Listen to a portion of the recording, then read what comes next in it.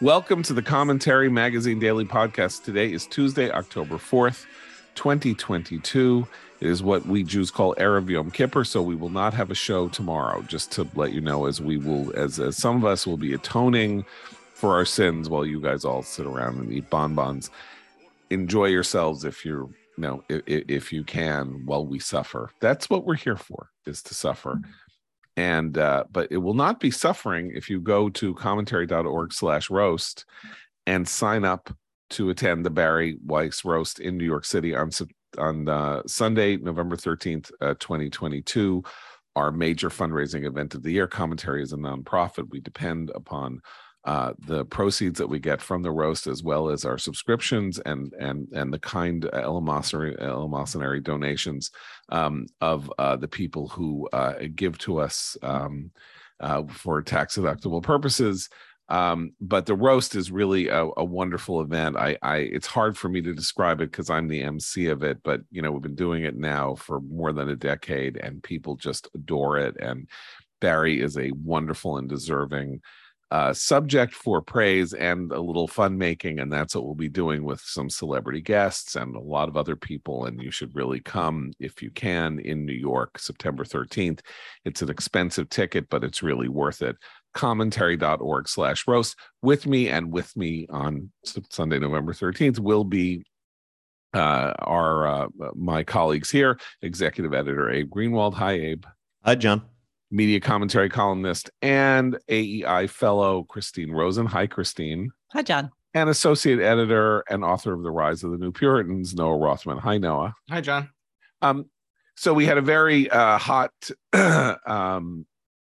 vivid podcast yesterday, the end of the last 40 minutes of which were dedicated to trying to take apart and confront the logistical, the existential challenges posed by Putin with nuclear weapons, the Ukrainians on the march, Putin getting ever more desperate, and whether he might, sort of break the 77-year-old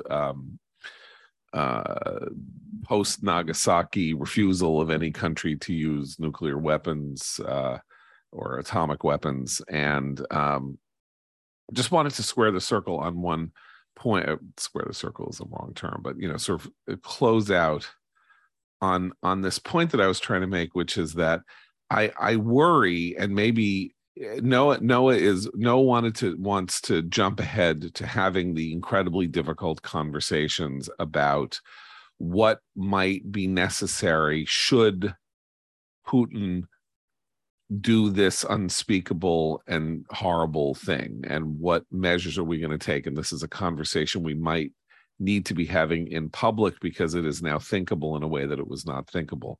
My concern about having this conversation now, aside from the fact that it might engender panic and all that, is that it has the effect of overshadowing the extraordinary thing that the Ukrainians have been doing in not only resisting the Russian invasion and miring the Russians down, but now actually reversing in 2 or 3 major spots, possibly not only the Russian invasion, but the Russian annexation of areas back 8 years ago, and moving in some odd way toward the restoration of the whole Ukraine that I don't think any of us even thought would be the end result of even a successful Ukrainian effort. And if we focus on Putin and the fear of the nuclear weapon, we are putting the wrong focus in the wrong place at the wrong time. We are turning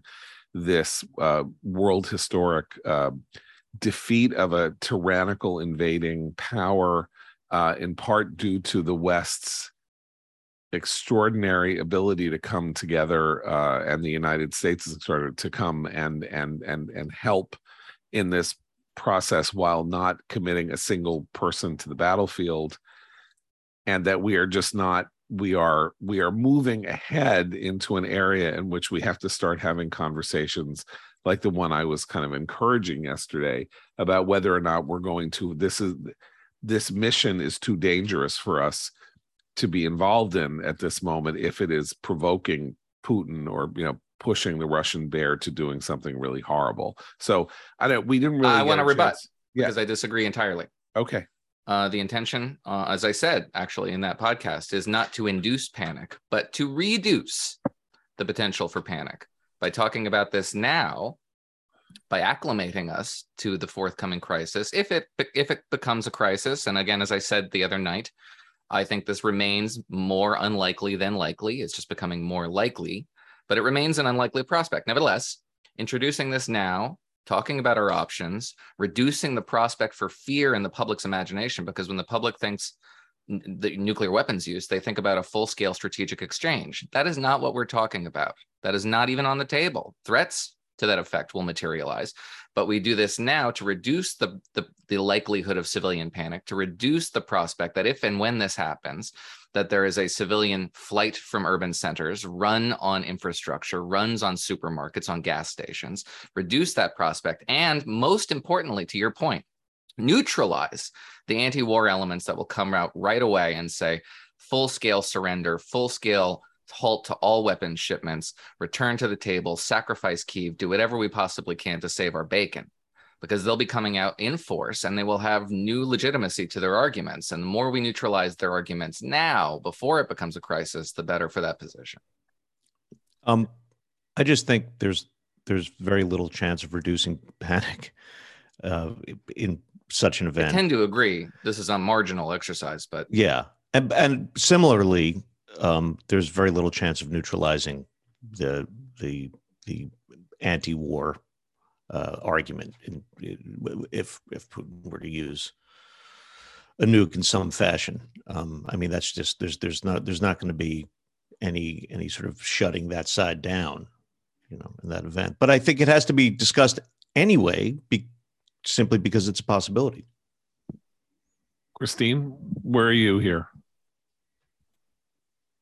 Well, I'm the least foreign policy well versed among the four of us, but I'm on Noah's side of wanting to really not get people in a state of high anxiety for something that we are hoping won't happen. Although I guess we did see, since we taped on Sunday evening, that the nuclear-enabled Russian submarine, has been moved out of its Arctic port, so that's not a great sign. But the question is, how much of this is Putin sort of performing the ritual of threatening nukes while not actually having any intention to do so? But I think that Noah's right that our leaders should be doing everything possible to just keep people calm right now and continue to focus on the conventional warfare that's going on in Ukraine. But I don't think that's what Noah's saying. I mean, and not that I want to speak for Noah. I'm saying Noah wants to make the prospect of I'm sorry, no, I'm referring to in the third person, but making the prospect of the use of nukes in this war thinkable is, in your estimation, from what I hear, a way to prepare the public for not panicking. And I just think that I misunderstood. Yeah. Okay. So that they will panic if there's nukes. Nature. Yeah. No, they'll panic if there's any thought of a nuclear attack, even if they're well prepared. Well, I guess I'm on Abe's side. There is a thought of a nuclear attack. There's been a thought for a very long time. So what? And it's only getting more and more real. Okay, but then open up your window. So then stop worrying that there's going to be a panic, because there's going to be the panic occurs in a detonation. No, right. You're mistaken. The panic occurs before a detonation. I think Ever heard of the Cuban Missile Crisis? People were sleeping in shelters. That's what happens when there is a panic about when the prospect of the use of nuclear weapons becomes a reality. We really only have one historical data point to suggest that. And if you want Americans and people in the West to start, stockpiling food, emptying out supermarkets and all of that, Biden starts talking about how we're not going to let, if they use a nuclear weapon, we're going to blah, blah, blah. You remember when Trump played the fire and fury game in 2017 against North Korea and basically said, if you do anything, we're going to rain fire and fury on you? And the hysteria that greeted that, completely, rhetorical threat. What? On cable news sets, I remember that. And I was there. No, I think, anyway, I look, maybe there's no way to resolve this. This is all a question of how you interpret human nature. And the question of interpretation is you want to prepare people so that they can rationally understand that what Putin will do will likely not have any meaning, will not cause any meaningful damage if he does one of these things where, as you said, he set something off in the upper atmosphere that doesn't really have much of an effect or anything like that. But you mentioned war and nuclear weapons and Putin, and this becomes a sort of major topic of discussion, and it overshadows the gains in the war of Ukraine, and it turns the war into something vastly more ambiguous. Like something here is about to, this is going, which serves Putin's interest, though, yes. Right? Yeah. No, that's what I'm saying. I mean, we've had, I think you're both kind of right. The human nature point is well taken, because we've had the luxury of complacency since the Cold War, of not, Americans I'm talking about here, of not really having to think about nuclear war as a possibility anymore. We worried about terrorism, we worried about other sorts of warfare, but we did not actually sit around worrying about nuclear, not the way that a lot of us, if you're a Gen X, or a lot of us did in our childhood, where it was kind of a constant, there were constant reminders, both from our leaders in their rhetoric and in popular culture. But maybe we're entering a new, phase of history where we have to start thinking that way again. I mean, other countries have had to do that. I mean, Israel, for example, is constantly on the alert for the development of nuclear weapons held by a hostile power near its border. So maybe I'm just too close to it, but I don't see how Putin resorting to nuclear threats, as he so often does, takes anything away from the Ukrainian military and its successes. In fact, it highlights them, because it demonstrates the extent to which Russia's conventional capabilities are no match for Ukraine's. But I think you are too close to it. In other words, this is a larger point about the mindset of right. People. So you're saying people don't know enough about this, and I'm saying let's get educated. Well, I don't know that education. I mean, I don't. The more you know, right? We need this sort of special. Look. In 1961, Herman Kahn wrote a book called On Thermonuclear War, and the whole idea was, and thinking about the unthinkable, and the whole idea was, we cannot sit here and pretend that these weapons don't exist and that they might not be used. What are the consequences of their use, or why would someone use them? How would they use them? How to counter-strike and how to counter-effect. And he became one of the most vilified people on the planet Earth. He was actually a very nice man, and meant nothing but serious help to the United States. And he was called Dr. Strangelove, and he was if you wanted to mention some sinister figure in America who was hungering for the apocalypse, you would mention Herman Kahn's name. So we have a history of what happens to people who actually want to who say, okay, look, you can't close your eyes to something real. And then you have Ronald Reagan, and Ronald Reagan came into office and said, look, the way that we handle this, which is the policy of mutual assured destruction, stinks. This can't be the only way to handle this either. And Reagan was, very oddly, given his reputation at the time, Reagan was a nuclear zero person. He wanted to make a deal with Gorbachev to remove all nuclear weapons from the US and Soviet arsenals. Failing that, what did he want? He wanted the Strategic Defense Initiative, which was a way out of mutual assured destruction. The idea that we could defend the United States against a strategic attack by shooting down missiles from above. And, this was derided as Star Wars, and it was this, and it was that. And we know now from Gorbachev's own testimony and stuff from the Soviet archives and all of this, that the advancement of the idea of the Strategic Nuclear Initiative was a key element in the collapse and ending of the Soviet Union, that they looked at our technological advantage over them, and they were not scornful and scoffing like William Broad of the New York Times. They said they, might really be able to pull this off. And if we don't have this, we're done for. We have no other element here. Okay, so that was 83. I was very young at that time. I was a toddler. But prior to 83, this is all only stuff I've read about and watched, and you might remember this better than I. the Carter era nuclear posture review began to establish the idea of nuclear war fighting. It was really MAD was retired in the late Carter administration. It was never retired. Not officially. Nuclear Decision Directive 13, which replaced the language of MAD, which with should a nuclear attack occur nonetheless, the United States and its allies must prevail. And this was a giant scandal from what I've read. Okay. Now, I wasn't around at the time to see the street protests that manifested in this hammered out language that we now currently repeat like a mantra: a nuclear war cannot be won and must never be fought. But that language was derived from this 1980 set of nuclear posture reviews that established the idea that nuclear wars can indeed be fought, and maybe you won't win them, but one side can sure lose more than the other. Okay, this is part of the problem with learning these things simply, through history and not through experience. Because that was not that was whether or not there were documents that had laid this out as a possibility. What the Carter administration had done was negotiate a nuclear arms treaty with the Soviet Union that enshrined the Soviet numerical advantage in warheads on missiles.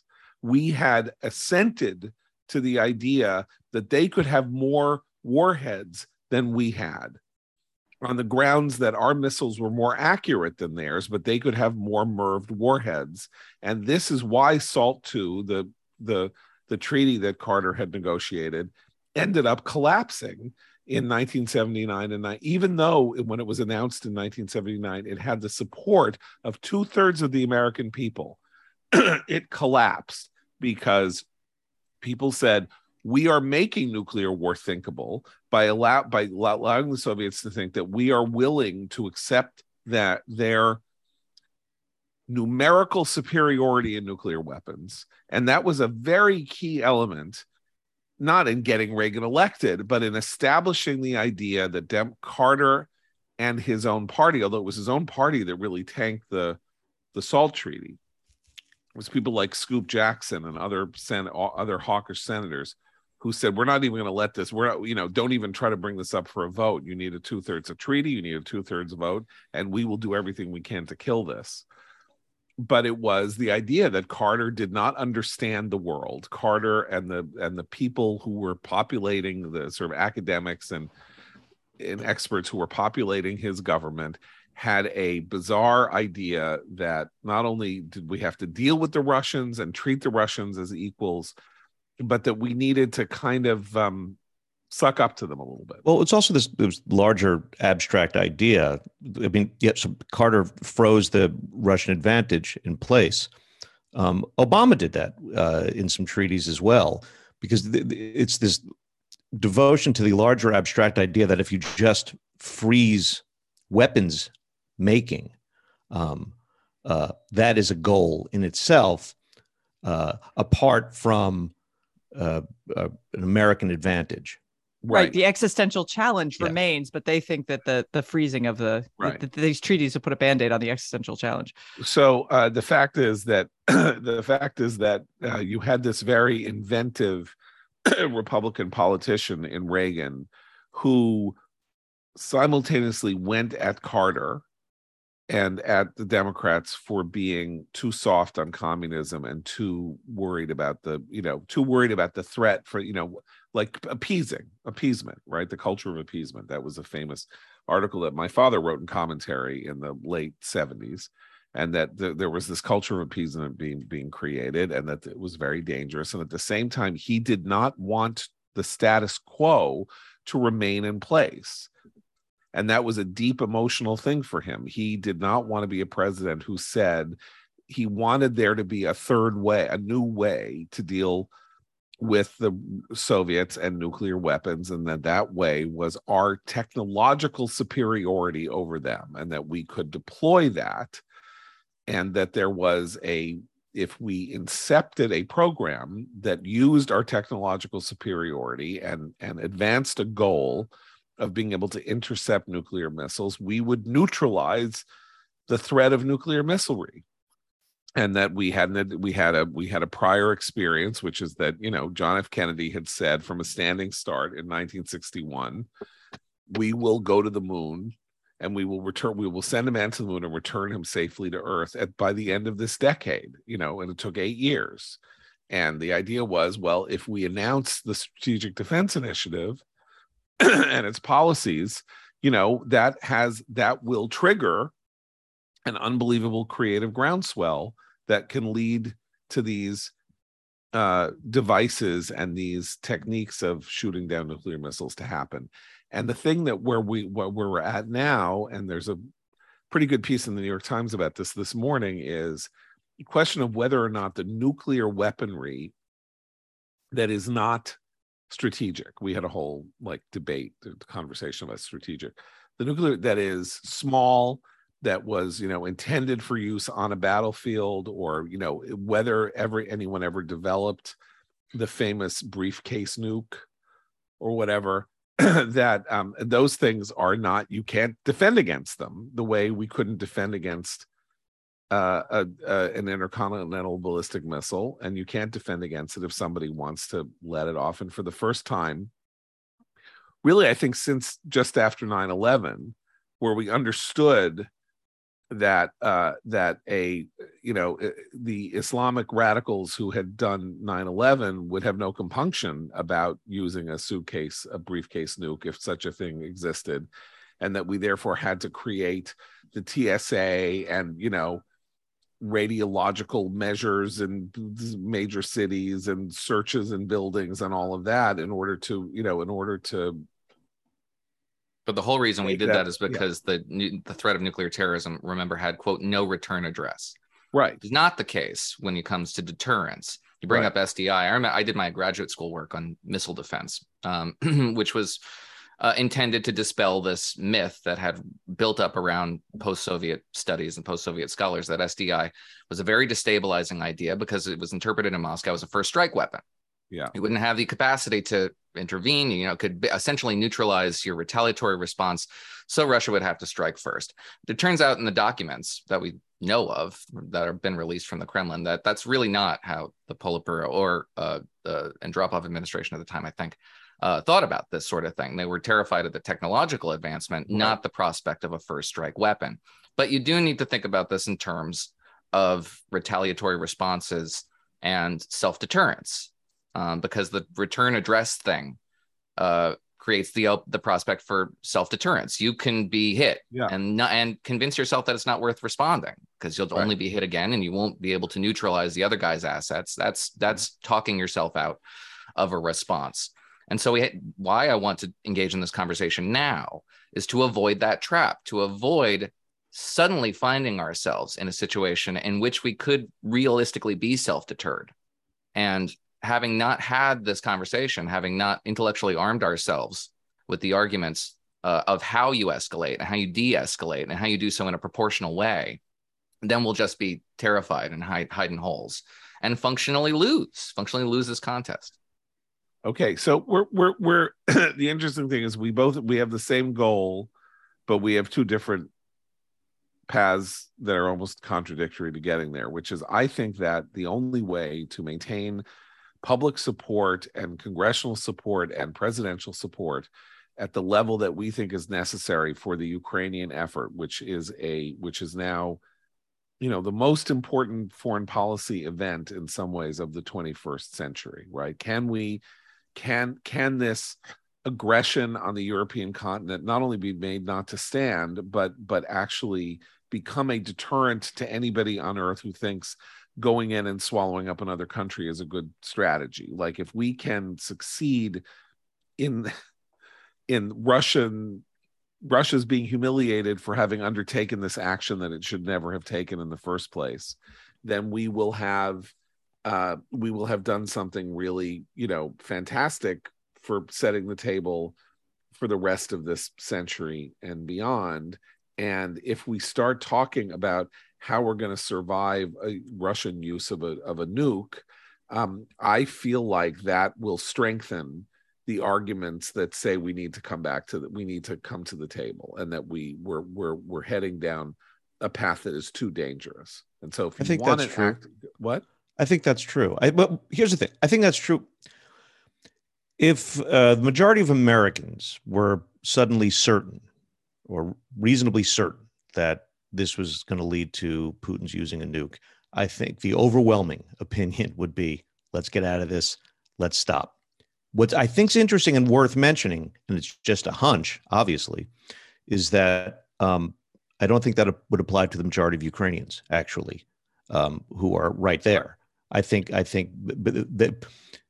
they'd rather, frankly, deal with that than live under Putin's boot. Well, that's what's interesting, is that the distinction, when you get to this point, and I'm now going to say something that sounds crazy, but I'm just going to say it like this, like, with the exception of the radiological effects, Ukraine has been physically invaded by Russians. They have blown up cities. They have killed tens of thousands of civilians. Ukraine is going through the horror of war at a granular level. And the idea of one really bad bomb will, what they know is, if they don't push this back and push this out, then either this, so that one really bad bomb, they've been through the conventional war. So, a really horrible, a lot of their family members have been tortured and killed and shot in the back of the head and had their fingernails pulled out and evacuated to Russia and re-educated. 10,000 people have died. Yeah. No, that's exactly right. So what Abe is saying is right. Like, they're all in, because they existentially, they have to be. It is everybody else, which I think is Noah's point, who isn't on the battlefield, who has been singing, the Free Ukraine song and all of that.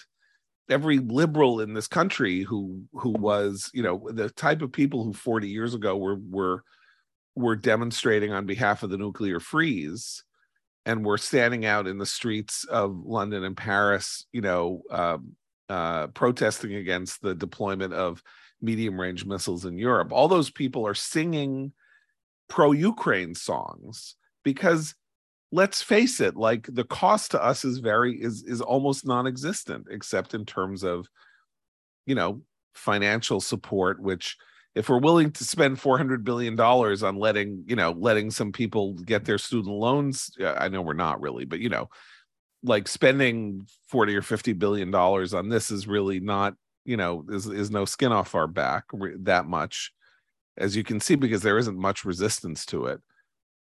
But where the rubber meets the road is that word nuke, right? Is that word nuclear, or Putin going nuclear, and the terror that evokes.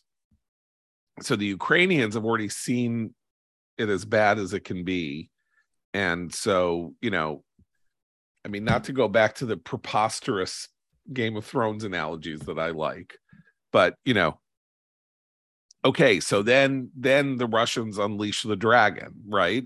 But if the last on a city, but if or Danny unleashes the dragon on King's Landing, but if King's Landing had been nearly destroyed already, the dragon wouldn't be such a horrible thing. The dragon was already just a relative escalation.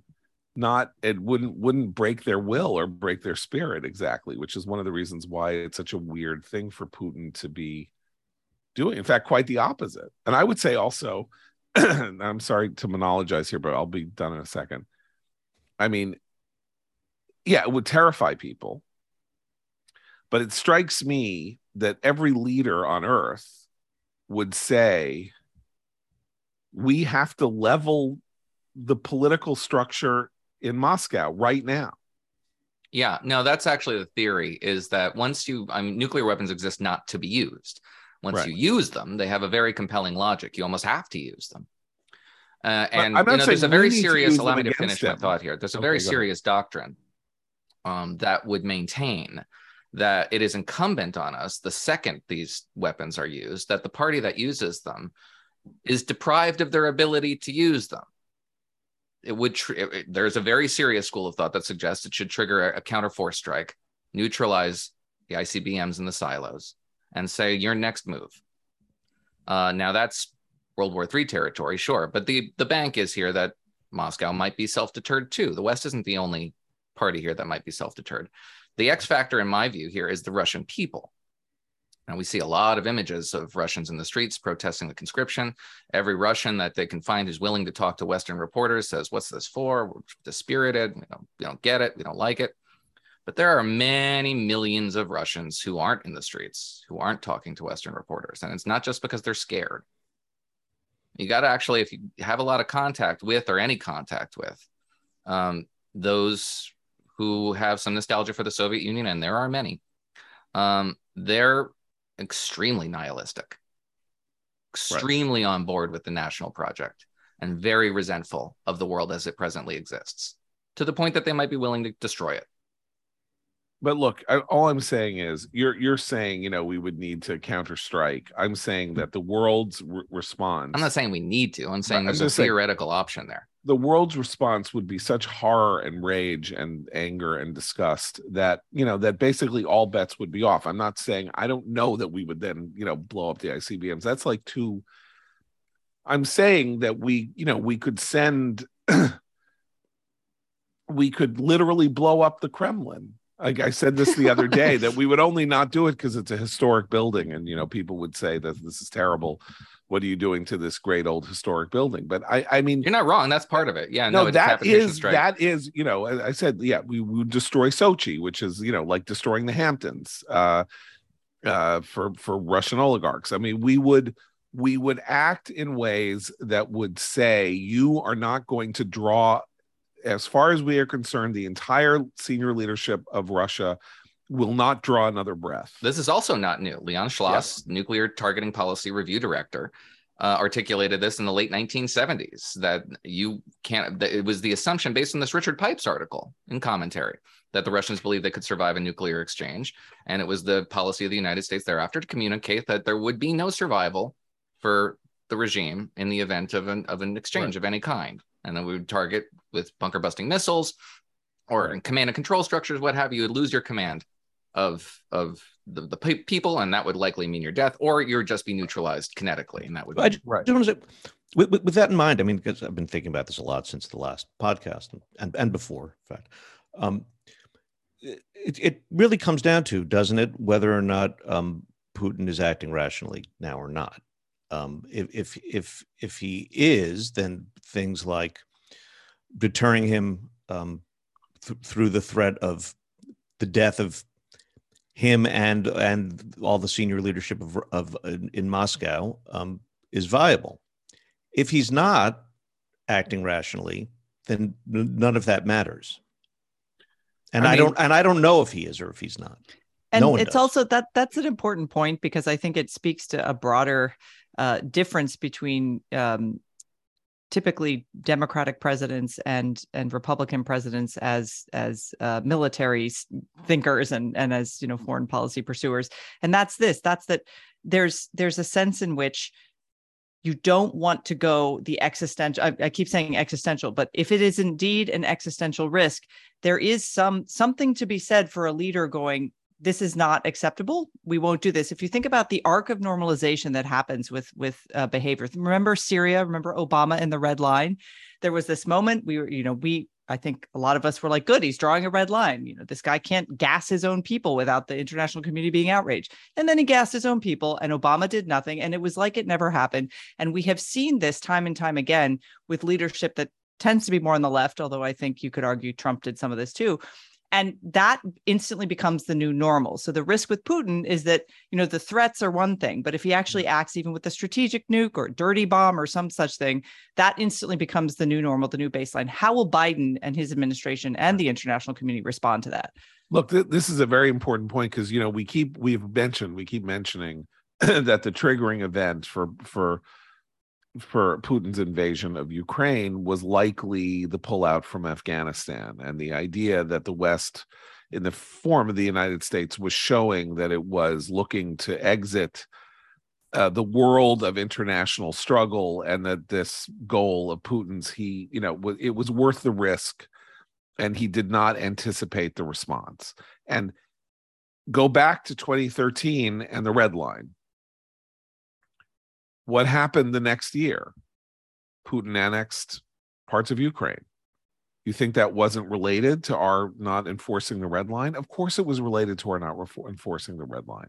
You think it wasn't related to the fact that we were in the middle of these negotiations with Iran that eventually came to fruition as the JCPOA, and that Putin didn't look at that and see that as an expression of U.S. weakness, that we were even negotiating over this?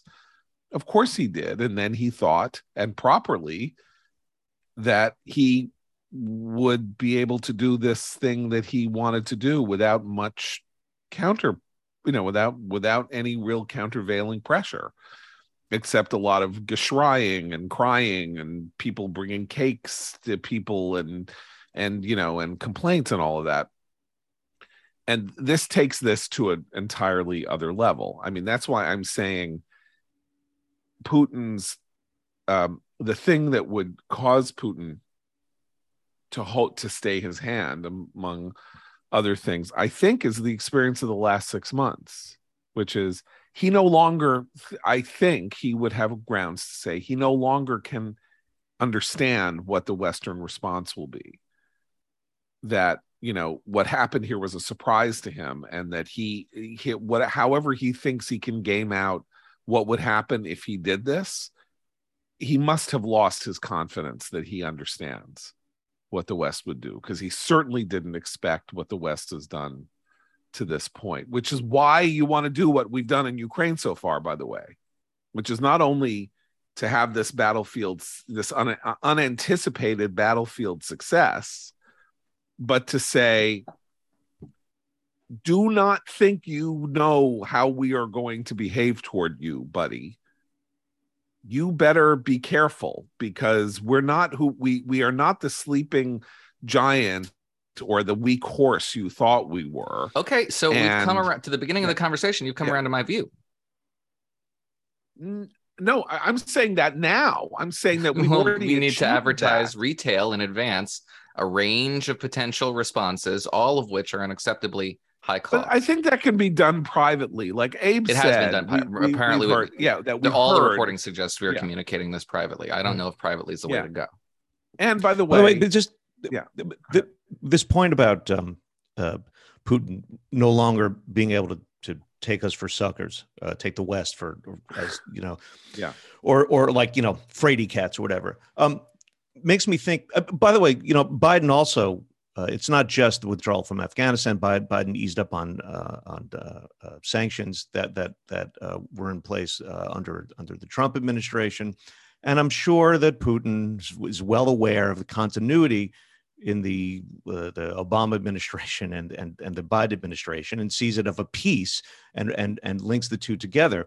All of this makes me think, it's just kind of a side issue, but this is yet another reason why we shouldn't be trying to negotiate this JCPOA with Iran, because it makes us look like the same old weak country vis-a-vis the Russians. Right. So who's taking Iran's nuclear material? Right. Yeah, right. And by the way, so the Biden administration finally, after like 10 days, in Biden's name, a statement from the president that, I'm sure he wrote in between his naps. It's a very tough statement, supporting the protesters and, attacking the regime and all of that. And implicitly, that statement is the end of the JCPOA. I mean, first of all, I think the JCPOA, you've always, that I have always thought that it was never going to happen. That particularly once the invasion of Ukraine happened, like that it's demented. Like we're going to have a signing meeting with Russia at present while we're like, at war with, implicitly at war with Russia. That's ridiculous. So I think it's always been dead, and they haven't. But I mean, this statement yesterday, which you can go look at, is the end of any, this is a regime that we basically say we cannot deal with because it's behaving monstrously. And so I just think that that's where we are now. We've now done like an hour and a half on this between yesterday and today. So let's move on to the other political news, from the sublime to it's not really ridiculous because it's kind of tragic, but this horrible sort of double-barreled political hit on Georgia senatorial candidate Herschel Walker, the Republican, that the Daily Beast came out with a story that he had Walker, who is pro-life in a very pro-life state, paid for a girlfriend's abortion in 2009. They claimed to have a signature on a piece of, and then they have physical evidence that this happened. And then, by the way, he's not just pro-abortion. He's so pro-abortion he doesn't believe in any exceptions for rape or incest or the life of the mother. Yeah, pro-life. Sorry, pro-life, not right. And right. So he has, and so he paid for somebody's abortion, and then his own son, who, it has to be said, we did a little, we did real shoe leather research by looking through his Twitter. Like that's what you get from commentary is, we're there in the archives of Twitter. And I mean, this kid, Christian Walker, is a MAGA right winger. He's an influencer. He's considered like a TikTok influencer. Yes, but he is like very right wing, very pro DeSantis. He calls himself a MAGA Republican. He said, I'm thrilled to be leaving communist California to come to free Florida and stuff like that. Like, basically then went after his father last night in, what can only be considered, a near act of political patricide. Where is that tweet? I'm sorry. If you haven't read it, let me just find the specific tweet. He says, I know my mom and I would really appreciate if my father, Herschel Walker, stopped lying and making a mockery of us. You're not a, quote, family man, quote. When you left us to bang a bunch of women, threatened to kill us, and had us move over 6 times in 6 months running from your violence. I don't care about someone who has a bad past and takes accountability, but how dare you lie and act as though you're some moral Christian upright man? You lived a life of destroying other people's lives. How dare you? Every family member of Herschel Walker, he concluded, asked him not to run for office because we all knew some of his past. Every single one. He decided to give us the middle finger and air out all of his dirty laundry in public while simultaneously lying about it. I'm done. I cannot think of anything comparable to this in my lifetime. I mean, he has subsequently released several videos to Twitter as we've been recording. Yeah. Restating his position that his father lying about this in public, lied on Twitter about it, lied in a statement. It's all true. Everything, quote, everything's been a lie. I mean, he's torpedoing, insofar as it's possible, his father's Senate candidacy. Although he doesn't deserve all the blame for this. The candidate himself has done a fair amount of damage. Well, and Walker is making noises like he's going to sue the Daily Beast. He claimed he flat out told a reporter that this was a lie. There was like one reporter in Buckhead, Atlanta, who, when the news broke about this story, so he's denying it. He's going full on denial. Well, he's denying the abortion story. But that is now entirely separate from the Christian Walker story. He said he loves his son no matter what. Right. He said, I love my son no matter what. Yeah. But his son said he threatened to kill me and my mother. Right. Is what he said. He said we had to move 6 times in 6 months to avoid his violence. Right. Like, he did participate in this ABC News interview where his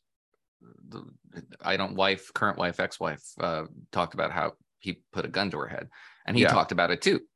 Right. And his excuse for this, which is what's interesting, is in part that he has had multiple personality disorder. So this then gets now to what we were talking about the other day at the beginning of the podcast that we concluded with the Russia conversation, which is, does any of this matter? Like, or is negative polarization, or do you so hate Democrats that it doesn't matter if you're a Republican, you're going to go and vote for Herschel Walker? And I say this now takes this one bridge too far. If he cannot definitively disprove, I know this is not how we deal with a court of law, but the court of public opinion is, if he cannot definitively disprove the abortion story, pro-lifers in Georgia will now be voting for a candidate who is credibly accused of having paid for an abortion, having aborted his own child. And it wasn't like 30 years ago. It was 13 years ago. And secondly, you have you have mothers and people like that who are like, he, tried to kill me and my mother. Well, Now, Raphael Warnock supposedly drove over his wife's toe with his car.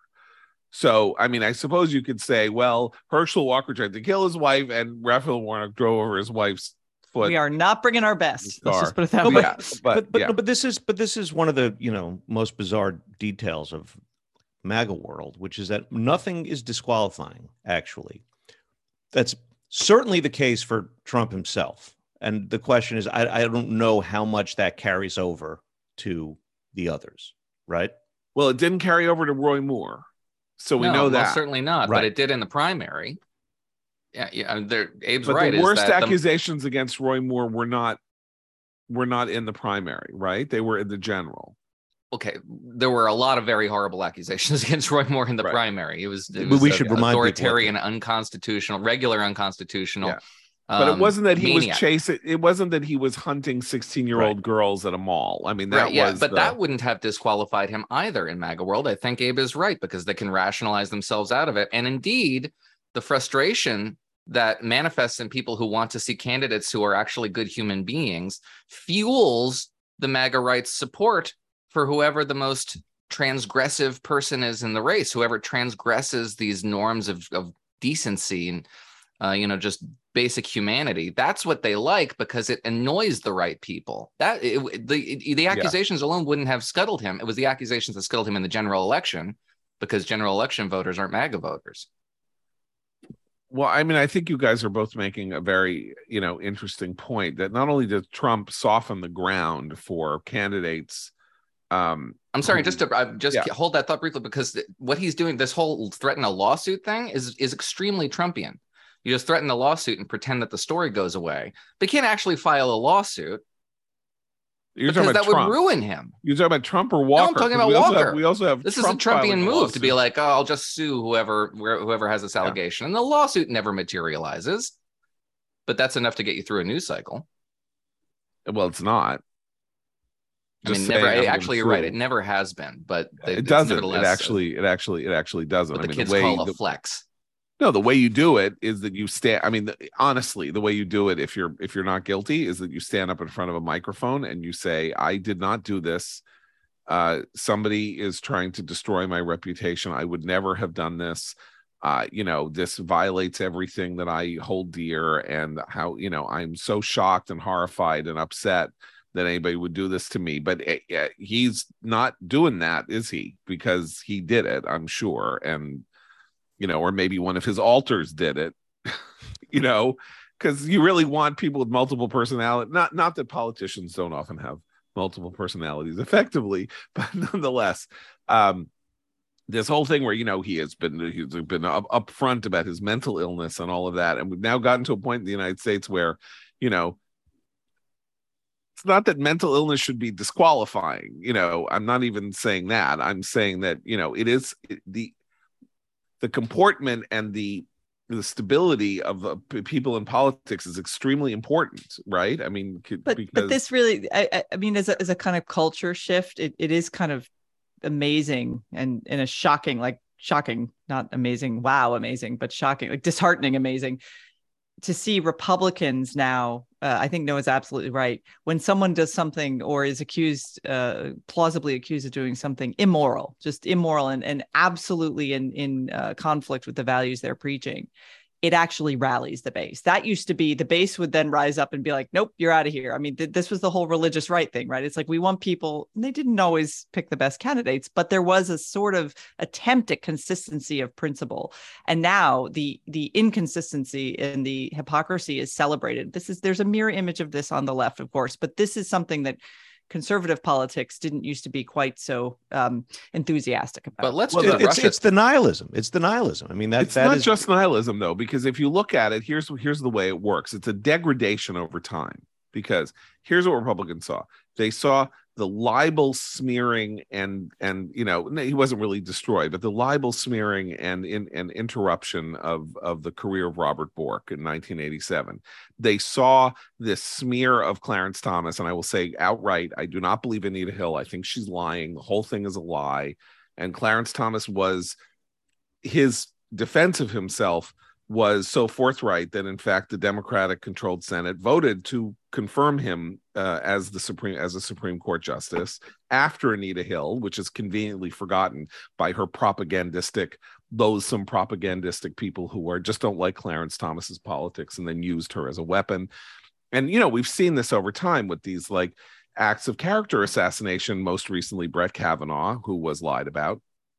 Okay, so there is a history of this kind of media pylon with Democratic and activist organizations feeding fuel with lies and distortions.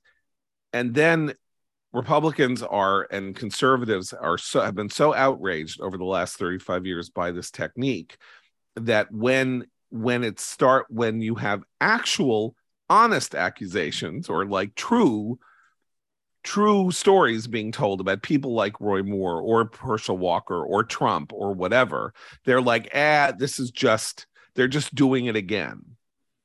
They're just doing it again. And sometimes they are doing it again. Like, remember Amy Coney Barrett, is servile to her husband because she is part of a Christian prayer group.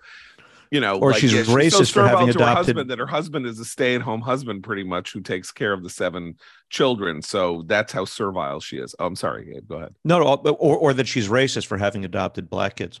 Yeah, right. Any of that, and so, but then you get this. Then this is like Trump broke the code on this, which is that he could use that anger to neutralize those people in Republican and conservative politics who say decency matters, personal character matters. It matters what you're like as a human being. And Trump basically was like, no, it doesn't. They want to kill you. They don't care who it is. And, you set a thief, you set a goon to catch a goon. They're goons. I know them. It's like what he said about why he invited Hillary to his wedding. This is how the game is played. You need somebody like me. It's the Jack Nicholson speech from A Few Good Men, right? You need someone like me on that wall. Who's going to be on that wall? You, Jeb Bush, you low energy creep. And it turns out wildly successful because people responded to it, and then this id broke open. So now not only is it you need people like this because they want to kill you, it's like they're better. They're better. They're better than ordinary decent people. We're talking about this like he's toast now. What if he's not? Who, Herschel Walker? What if we wake up on November 9th, Republicans stuck with him, yep. Pro-lifers stuck with him, Independents got a little squishy for a couple of weeks, but the fundamentals returned, and he won by 2 points. He's 5 points behind now, right? I think. No. Now he's like 3. Well, there's one poll that had them tied, but Warnock is still ahead in the poll averages, but he was moving, right? Are you checking this out? No. Yes, I am, because I don't know if that's true. Okay, well, Noah, Warnock the average has Warnock up by less than a point. Okay, so there's been a movement of 4 points in Walker's favor, which is why they saved the hit for now. And he's never CBS YouGov had him above 50%, but no other has, which is not a great place for an incumbent to be. Oh, you're talking about Warnock? Correct. Yeah. Okay, but he's not really an incumbent. I mean, he's not an incumbent the way he's been an incumbent for 2 years. Well, a year and a half, right? Okay, but anyway, my point is there's a reason this hit came out now. You think they haven't had it in their back pocket? Voting starts in Georgia in a week and a half or 2 weeks, so they waited. Ordinarily, but in the days before we had early voting, this story would have come out. Yeah, like 3 days before. Yeah, well, exactly. That's why it might not be Oppo. It might actually be real reporting. Nah, it's entirely possible. I mean, this is what Georgia guy who's Erickson, who was on Twitter last night getting a ton of pain because he had said he'd heard this as a rumor previously from other campaigns, but they didn't have the goods on it, and they couldn't find whatever this greeting card or what have you was. But I mean, it's entirely possible that this is shoe leather reporting. I mean, Oppo is like an old news. Like I saw a John Fetterman clip the other day from him in the local news where he's talking about how he went after this black owned business, and was just defacing it in order to get them to shut down operations. Now, I'm sure he had a lot of rationale for that, which wasn't included in the Oppo dump, because that's what Oppo is. Yeah, you can smell it. All right. Well, I put the odds of it being shoe leather reporting and not something served up to someone. Oppo is a lot of things. It can be official. It can be, there's a lot of money going into this race, and there's a lot of money circling around to find things. And I would put the likelihood that it is Oppo that was fed to the Daily Beast by somebody, not necessarily the Walker campaign, but an affiliate or what, or Republican group at 90%. But it doesn't really matter whether it's Oppo or shoe leather reporting. It's there, it's a thing. And that's why, but I mean, I do think, campaigns classically hold things in reserve that they find out so that they don't spew it out too early and let people get used to it, right? And that's partially what seems to have happened with a lot of the anti-Walker stuff, a lot of which was just public knowledge, like the stuff about him, about the multiple personalities and the cops being called and the wife and all of that. I mean, that's not anything you could just Google that and it's there. But this is a fresh thing. Anyway, Eric, who lives in Georgia, was a Republican official in Georgia, did a lot of elections in Georgia, and now has a talk show in Georgia. His tweet last night said, "I largely thought Walker could pull this off despite his baggage. I'll see what sort of response he mounts, but given text messages tonight, Georgia Republicans are praying for Dr. Oz to win, because if Walker loses, Walker is a takeaway prospect, right? So for Republicans, since Warnock is a Democrat, and if he loses, and now I would say the odds are that he loses, that means that the evening begins with Democrats up one seat, and if Oz loses, so they go from 50-50 to 51-49. And then if Oz loses to Fetterman, that's also a Republican seat held by the retiring Pat Toomey, it goes to 52-48. And then Republicans have to pick up 3, right? Wait, no. Warnock's a hold. What? Oh, Warnock's a hold. I'm sorry. So they get to 51-49. That was a weird glitch in my head. But they get to 51-49, which means they have to win Nevada, which Adam Laxalt is now winning in Nevada, and they have to get one other somewhere and not lose in Wisconsin or Ohio. And I don't think JD Vance is going to lose in Ohio, but nonetheless, they have to win in Wisconsin, and they would have to win one other place. And not lose in North Carolina. So it's a very interesting moment, but I do think what your scenario, Noah, is a very telling one, because we've already had this whole thing about how pro-lifers went with Trump because Trump said, "I'll give you whatever you want," and they therefore sold out their moral high ground for a mess of pottage for political power and and arguably you could say that was despite what a lot of people think, that was a good deal. He got 3 pro-life justices and all of that, right? And a lot of pro-life justices, judges on courts, and he did what they wanted. They got paid off for their support, and so they should be happy. But even if they supported somebody who was a moral catastrophe and a disgusting person, but now they're going to vote for Herschel Walker as a senator, when in fact the Senate, oddly enough, see what's interesting is there's nothing for him to do in the Senate. Dobbs has already decided the codification of Roe by Congress is not going to happen. So, they're going to vote for Herschel Walker, a man who, unless they simply decide that they think that the story is fake, or if the story is proved fake, which it could be, I suppose. But anyway, this is a moral reckoning moment, because it is not important for the pro-life cause that Herschel Walker be in the Senate, except on the grounds that you don't want anybody in the Senate, if you're a pro-lifer, who isn't a pro-lifer, because that's where you stand morally. But I mean, if you have somebody who paid for something you consider a murder, and then you vote for him because he's not a Democrat, that is, you know, that's a step down a very dangerous road. I mean, that's where the rubber meets the road. Like if people think that pro-lifers sold their souls for Trump, they got something in exchange for that. You know, in the world of Machiavellian politics, but not here. Okay.